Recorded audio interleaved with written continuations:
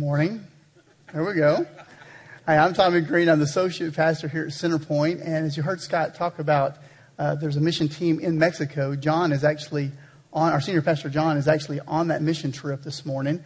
And so I'm going to be continuing on in our message from last week, which was entitled Becoming Holy Like God. As a matter of fact, inside your bulletin, you're going to find an insert with an outline on it entitled Becoming Holy Like God, Part 2. And so that's what we're going to do this morning. If you need a pen to fill in the blanks, if you'll raise your hand, our ushers would love to come by and get you a pen. On the top of that outline, you're going to see two definitions for the word holy. The first definition states this, that holy means to be saintly, godly, morally upright. And last week, John spent the message defining what that meant and how that applied to our lives. And if you didn't get the opportunity to see that message, I want to encourage you to go back online and watch it. I think you'll greatly be encouraged. This morning, I'm going to continue on by looking at the second definition, which is belonging to God, to be set apart for God's purposes. Anything that belongs to God and is set apart for God is considered holy. The temple is considered holy. The Sabbath day is considered holy. The tithe is considered holy because those things belong to God and they're used for His purposes. Priests were considered holy because they belonged to God and they were created for His purposes. Well, because we are Christians and because we have given our lives to Jesus, we belong to God and we are considered holy. Listen to what 1 Peter 2:9 says in the King James Version. But ye are a chosen generation, a royal priesthood, a holy nation, a peculiar people. I love this version of this scripture because it talks about how not only are we a chosen people, are we a holy nation, that we're a priest, a kingdom of priests, but we are a peculiar people. And what I've come to find out is that there are some Christians that are more peculiar than others. Would you agree with me? And the truth of the matter is that the word doesn't even actually mean strange. It actually means to be different, to be set apart, to belong to God. Listen to how the New Living Translation puts this scripture. It says, you are a chosen people, a royal priest, a holy nation, God's very own possession. Because we belong to Jesus, we are a holy people because we belong to a holy God. And this morning, we're going to take a look at what that means in our life. What does it mean to be a holy people? So before we get started in that, I want to have a word of prayer. We're going to jump right into today's message. Will you pray with me? Father, I just want to come before you this morning and thank you, Lord God, that you call us your own. That, Lord God, that we have been bought with a very high price. We belong to you. Therefore, we are holy. This morning, Lord God, as we take a look at your word, I pray that, Lord God, that you would teach us what that means and what that looks like in our everyday life. So, Father, I pray that you would speak through your scriptures and move me out of the way and have your way in this service today. In Jesus' name, amen. Now, as we start talking about being a holy people, I want you to go ahead and write this on your outline. Didn't put it there, but a holy people, let me give you a definition of that. It's a people set apart for God and for His purposes. Holy people means a holy people that are set apart for God and for His purposes. So I'm going to be using the term holy people a lot in this message. I want you to understand what I'm talking about. Point A on your outline says, as holy people, we do not belong to the world nor ourselves. We belong to God. We belong to God. We don't belong to this world. Listen to what Jesus told His disciples. He says, if you belong to the world, I would love you as its own. As it is, you do not belong to the world, but I have chosen you out of the world. When I gave my life to Jesus, if you've given your life to Jesus, our citizenship has changed from this world to heaven. I am now a citizen of heaven, and I am an ambassador or a representative of heaven here upon the earth. And here's a life application for us in that. It's what Paul told the Romans. Don't copy the behaviors and customs of this world, but let God transform you into a new person by changing the way you think. An ambassador is under the authority of whatever country he represents, not the country in which he lives in. I want to say that again. An ambassador is under the authority of whatever country he represents, not what country he lives in. If someone is an ambassador of the United States and lives in another country, they are still under the rule and law of the United States, not the country in which they live in. That means there are things that people can do in that country that they can't do. There are things in that country they can do that other people can't. It's because they are a representative and an ambassador of this country.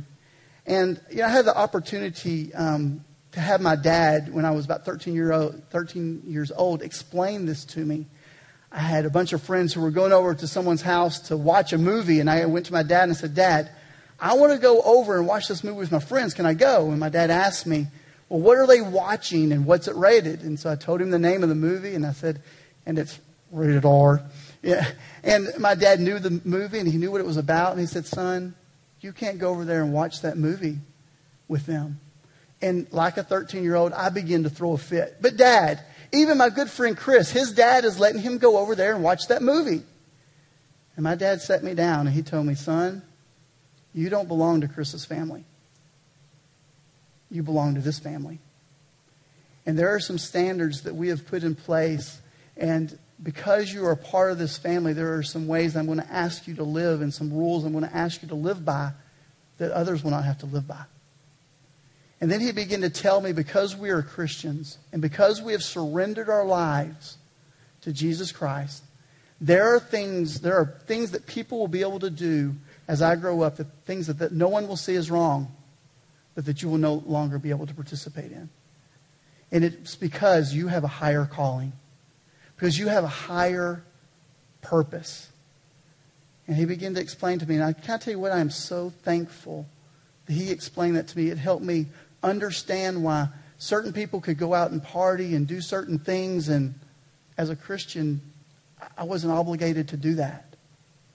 See, we don't belong to this world, and we don't have to do everything the world says that we need to do, because we don't belong to it. We belong to God. But not only do we belong to God, we don't belong to this world, we don't even belong to ourselves. Listen to what Paul told the Corinthians. "Don't you realize that your body is the temple of the Holy Spirit who lives in you and was given to you by God? You do not belong to yourself, for God has bought you with a high price, so you must honor God with your body." We don't even belong to ourselves. And here's a life application for us, what Paul told the Romans. You have no obligation to do what your sinful nature urges you to do. Just because you can do something doesn't mean that you ought to do it. I mean, think about it. Just because I have a desire and an ability and an opportunity to do something doesn't mean that it might be right for me. Let me give you an example.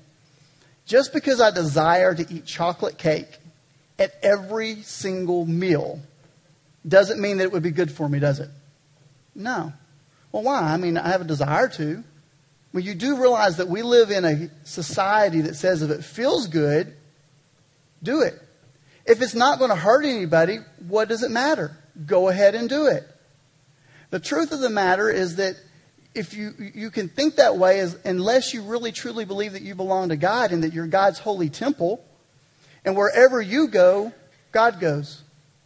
Whatever you see, God sees. See, we are people who don't belong to ourselves. We belong to God, and therefore, just because our sinful nature says it's okay to that we have sexual desires, it's okay to fulfill that any way we want to. Just because we have a desire to be worldly doesn't mean that we have the obligation to do that. A couple years ago, my son wanted a pet, and so instead of getting him a dog, we got him some guinea pigs. And his responsibility every Sunday afternoon was to clean out that guinea pig cage. And so he would take all the shavings out and clean it all out. And the first thing he would do is that he would take a newspaper like this, and he would put that newspaper at the bottom of that guinea pig cage. And paper is just simply paper with writing on it. That's all a newspaper is, by the way. It's just paper with print on it. And he would use this, and this was kind of become like guinea pig toilet paper, I guess. I mean, something like that. And you don't have a problem with me doing that, do you? No one has a problem with me doing that. But if you would have come over to my house on a Sunday afternoon, and all of a sudden my son was cleaning out that guinea pig cage, and I pulled out my Bible, and I began to rip out these pages of this Bible to put at the bottom of that cage,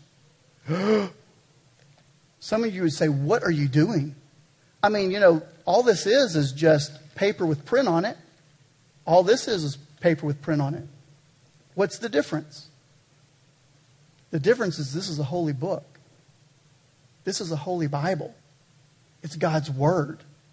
It's set apart for a purpose. It's meant for more than just being the bottom of a guinea pig cage. So many times in our lives as Christians, we think that we can be used for whatever the world says we can be used for. And we forget that we're set apart, that we're holy, that we're different, that God has called us to something higher, to a higher purpose, to a higher meaning in life. We don't belong to ourselves. We don't belong to the world. Here's what 1 John 4:4 says. You belong to God, my dear children. Now, in last week's message, John talked about the difference of positional holiness and practical holiness. Positional holiness means that I belong to God. And because I belong to God, I am holy. And when I have a relationship with God the Father has a relationship through me through the blood of Jesus Christ. And He sees me as perfect as Jesus is. That's my position. I'm holy. Practical holiness is the walking out or the sanctification process of becoming like Jesus. Becoming morally perfect like He was. And it's a process.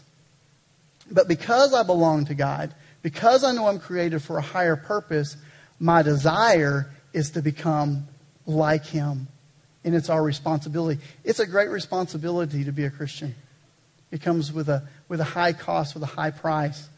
And listen to what life application in this is. Those who belong to Christ have nailed their passions and desires of their sinful nature to His cross and crucified them there. Paul goes on to explain this process of sanctification in Ephesians. Throw off your old sinful nature and your former way of life, which is corrupted by lust and deception. Instead, let the Spirit renew your thoughts and attitudes. Put on your new nature, created to be like God, truly righteous and holy. Stop telling lies. Let us tell our neighbors the truth. For we are all part of the same body. And don't sin by letting anger control you. Don't let the sun go down while you are still angry, or anger will give a foothold to the devil. If you are a thief, quit stealing. Instead, use your hand for good, hard work, and then give generously to others in need. Don't use foul or abusive language. Let everything you say be good and helpful, so that your words will be an encouragement to those who hear them. And do not bring sorrow to God's Holy Spirit by the way you live. Remember, He has identified you as His own. I want you to underline that. God has identified you as His own. And this is the reason why. Because He's identified as His own, remember that you should not bring sorrow on God's Holy Spirit. Guaranteeing that you will be saved on the day of redemption. Get rid of all bitterness, rage, anger, harsh words, and slander, as well as all types of evil behavior. Instead, be kind to each other, tender-hearted, forgiving one another just as God through Christ has forgiven you. Because we belong to God, we desire to be like God. And Paul told the Ephesians this. He said, it's your responsibility to throw off your old sinful nature. It's your responsibility to get rid of anger. It's your responsibility to work hard and not be lazy. It's your responsibility to tell the truth. It's your responsibility to be sexually pure. It's your responsibility to throw off all those things of your former life and to begin to walk and to become like Christ. Now that's really, really hard work. And it's a process. And it's hard. But here's the good news, okay? And you can write this down. God will help us in this process. With God's help, we can. He will give us the power and the desire to do what pleases Him. You have a problem with anger. Tell God, God, I want to stop getting angry at every situation. Help me throw off that anger, that attitude in my heart. God, I have a problem with my mouth. I have a problem with abusive language. God, help me stop using words that I know don't honor you. God will help us in that. So we got to understand that God has a greater desire for us than we have for ourselves. That we're set apart for a purpose, for a task. When I was in high school, I had the opportunity of playing football for a very well-known coach in the state of Texas. And I remember it was the end of a school year, and he gathered all the players that we play in on varsity football that year, and he put us in a room, and he told us, he said, listen, he said, it is a privilege to get to play for this team. It's a privilege to get to play for me. He said, but with that comes great responsibility. He said, this summer, your friends are going to be able to go out and go party and go chase girls, sit on the couch, eat as much chips as they want to, get lazy and get fat. You can't. Because you have a task to prepare for. He said, next fall, if you will dedicate yourself to the task at hand and be purposeful about what, and work hard and keep yourself from being lazy, he said, next fall, at the end of the season, on the last game, we will play for the district championship. So I promise you. That year, last game of the season, we played for the district championship. And I know all of you are wondering, how did it turn out? We got beat really, really bad. But we played for the district championship. And that summer, I worked really, really hard. I was at the gym almost every day, working out, running, keeping in shape, because he understood that if we would stay in shape, that we'd be that much far ahead of everybody else when the season came along. We had a task. We had something in front of us, something to do, and we had to do it. And it kept us focused and away from things that other people could do. And here's a note on your outline. Our actions prove whether or not we belong to God. That summer, my actions proved that I wanted to be on that team. My actions proved that I was dedicated to the team. Guys, our actions prove to the world that we belong to God and that we have a task and a purpose in our life. Listen to what 1 John 3:7-8 says. When people do what is right, it shows that they are righteous, even as Christ is righteous. Here's what Jesus said. A good tree produces good fruit, and a bad tree produces bad fruit. Yes, just as you can identify a tree by its fruit, so you can identify people by their actions. Our actions speak volumes to the world that we belong to God. And it's not, I want you to understand something. It's not just what we don't do. You could be here this morning thinking, man, he's just talking about, we should not do this, we should not do that, we should not do that. It's not just what we don't do, it's what we do. It's how we live our lives. A good tree produces good fruit. Listen to what Galatians says. I didn't put this on your outline, but listen to what Galatians says. The Holy Spirit produces this kind of fruit in our lives. Love, joy, peace, patience, kindness, goodness, faithfulness, gentleness, and self-control. We are a peculiar people. We're a different people. And the way we treat others should be different. We should be the kindest, most loving, most self-controlled people with the most joy that the world has ever seen. Have you ever met somebody that was like that?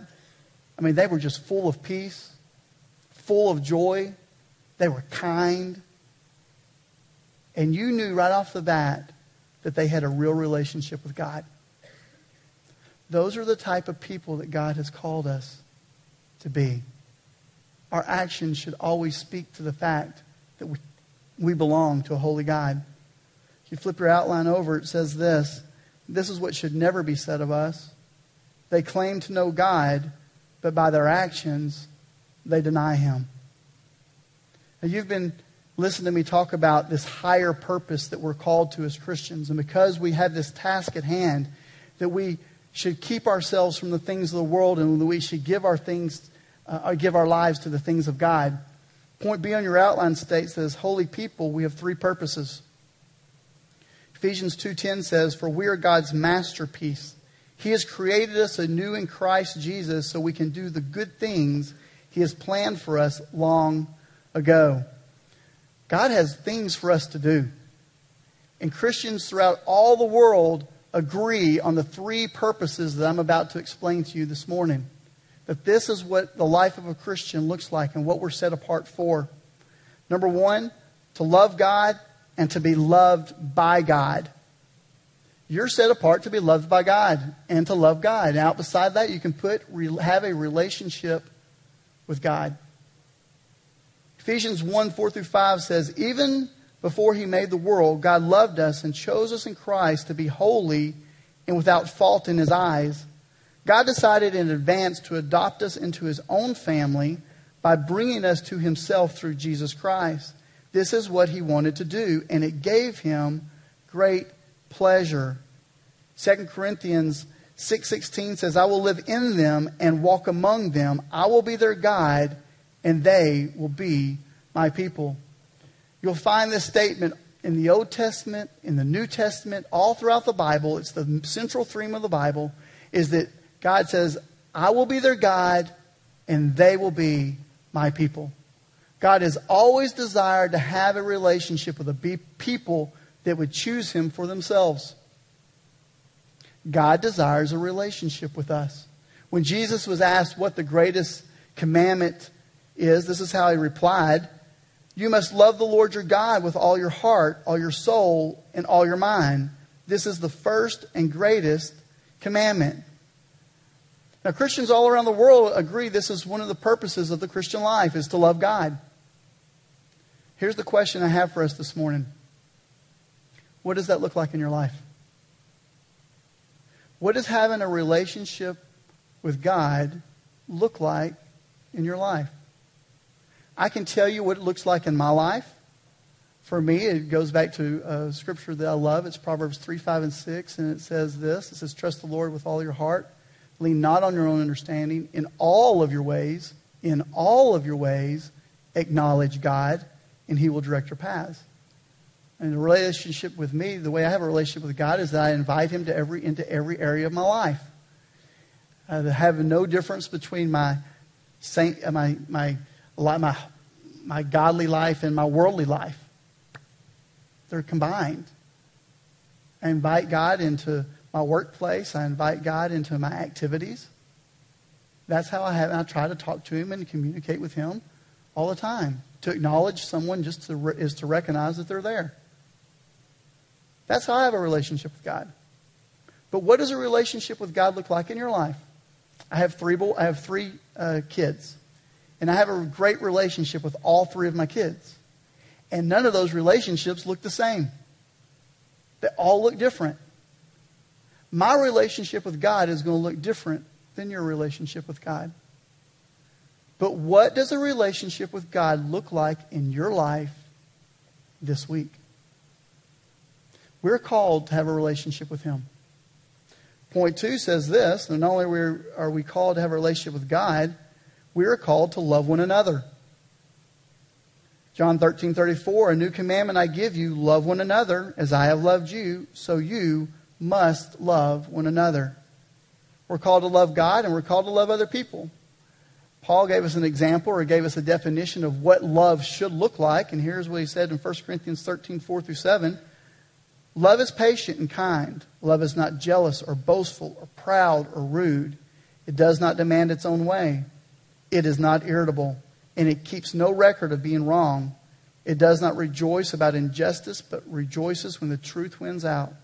Love never gives up. Love never loses faith. Love is always hopeful and endures through every circumstance. We're called to love one another, and love looks like something. Love is not only an attitude of the heart. Love is action. It's love in action. What does that look like in your life this week? What does it look like to love your family? What does it look like to love your coworkers? To love the people that you are in contact with?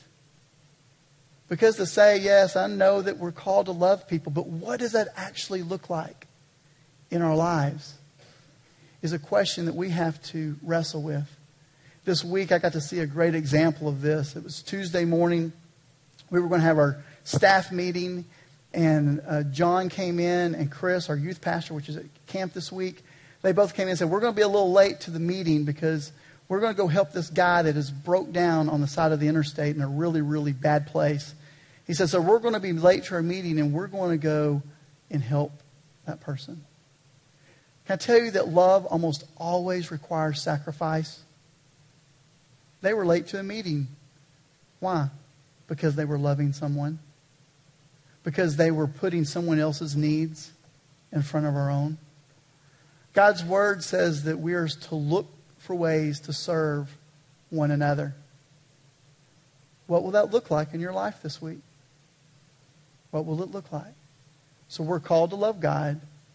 We're called to love others. And the third thing we're called to do is we're called to bring others into a right relationship with God. 2 Corinthians 5 says this, God has given us the task of reconciling people to Him. For God was in Christ, reconciling the world to Himself, no longer counting people's sins against them. And He gave us this wonderful message of reconciliation so that we are Christ's ambassadors. God is making His appeal through us. When we speak for Christ, when we plead, come back to God, for God made Christ, who never sinned, to be the offering for our sins, so that we could be made right with God through Christ. Before Jesus left this world, He said this. He said, therefore, go and make disciples of all nations, baptizing them in the name of the Father and the Son and of the Holy Spirit. As ambassadors of heaven, as ambassadors of Christ, God has given us the task and the responsibility to bring others into a right relationship with God. And it's like taking our hands and put it in heaven and holding God's hand and finding someone upon the earth that has never met Him and reaching out and grabbing and pulling the two together and saying, here, I want you guys to meet. It's our responsibility. We're the hands and feet of Jesus on this earth. A couple of weeks ago, John gave a message on the realities of hell. And one of the things we did at the end of that message is that many of us came up and we lit candles for people that we knew were not in a right relationship with God. And we began to pray for those people, and we began to ask God to move on their behalf. What does it look like in our life this week to take the next step? To have a meaningful conversation with that person. To love that person. To get involved in their life. To be concerned about them. What does that look like? Because it's one thing to know that we're called and we're set apart as a people of God to love Him and to love others and to bring others into a right relationship with Him. But if we're not busy about the tasks that He's called us to do our actions really prove to the world that we belong to Him? Guys, this is the foundation of the Christian faith. This is the meat. This is what we're called to do. And here's a note on your outline. Holy people live intentional lives. We are called to live intentional lives. If we know what we're called to do, then we need to be intentional about doing it. Here's what Ephesians 5:15-16 says. Be careful how you live. Don't live like fools, but like those who are wise. Make the most of every opportunity in these evil days. 1 John 3:18 says, let us not merely say that we love each other. Let us show the truth by our actions. We have to look for opportunities to love other people and get involved in other people's lives. We need to be intentional. Inside your bulletin, you're going to find a brochure. And it's called Centerpoint Fellowship Church. It's our church brochure. And I want you to open that up. And I want you to take a look at the middle section of this. I want you to see how important this is. It says as a church, and when I define the church, don't forget, we don't even have a building. So when I say church, I'm talking about all of us in this room. Okay? As a church, here's our purpose, to center lives on Christ. Here's our mission, to help people love God and love others. To help others love God and love others. Here's our other mission, to carry the good news into the world, to make disciples of all men. I want you to understand that as a church, we are set apart. As individuals, you're set apart, but as a church, we're set apart for the purposes of God, and we need to live our lives in such a way that we understand that. I wish I could just yell this out as loud as I can. We were created for more. Stop living like the world. Stop trying to fit in. Realize that you are a peculiar people, that you're different, that you're not like the world, that you're not even part of this world, that you don't belong to the world, you don't belong to yourself, you belong to God, and because we belong to God, we ought to act like we belong to God. You've got to stop dilly-dallying around and get busy doing what He's called us to do in the task at hand, and be intentional about doing it.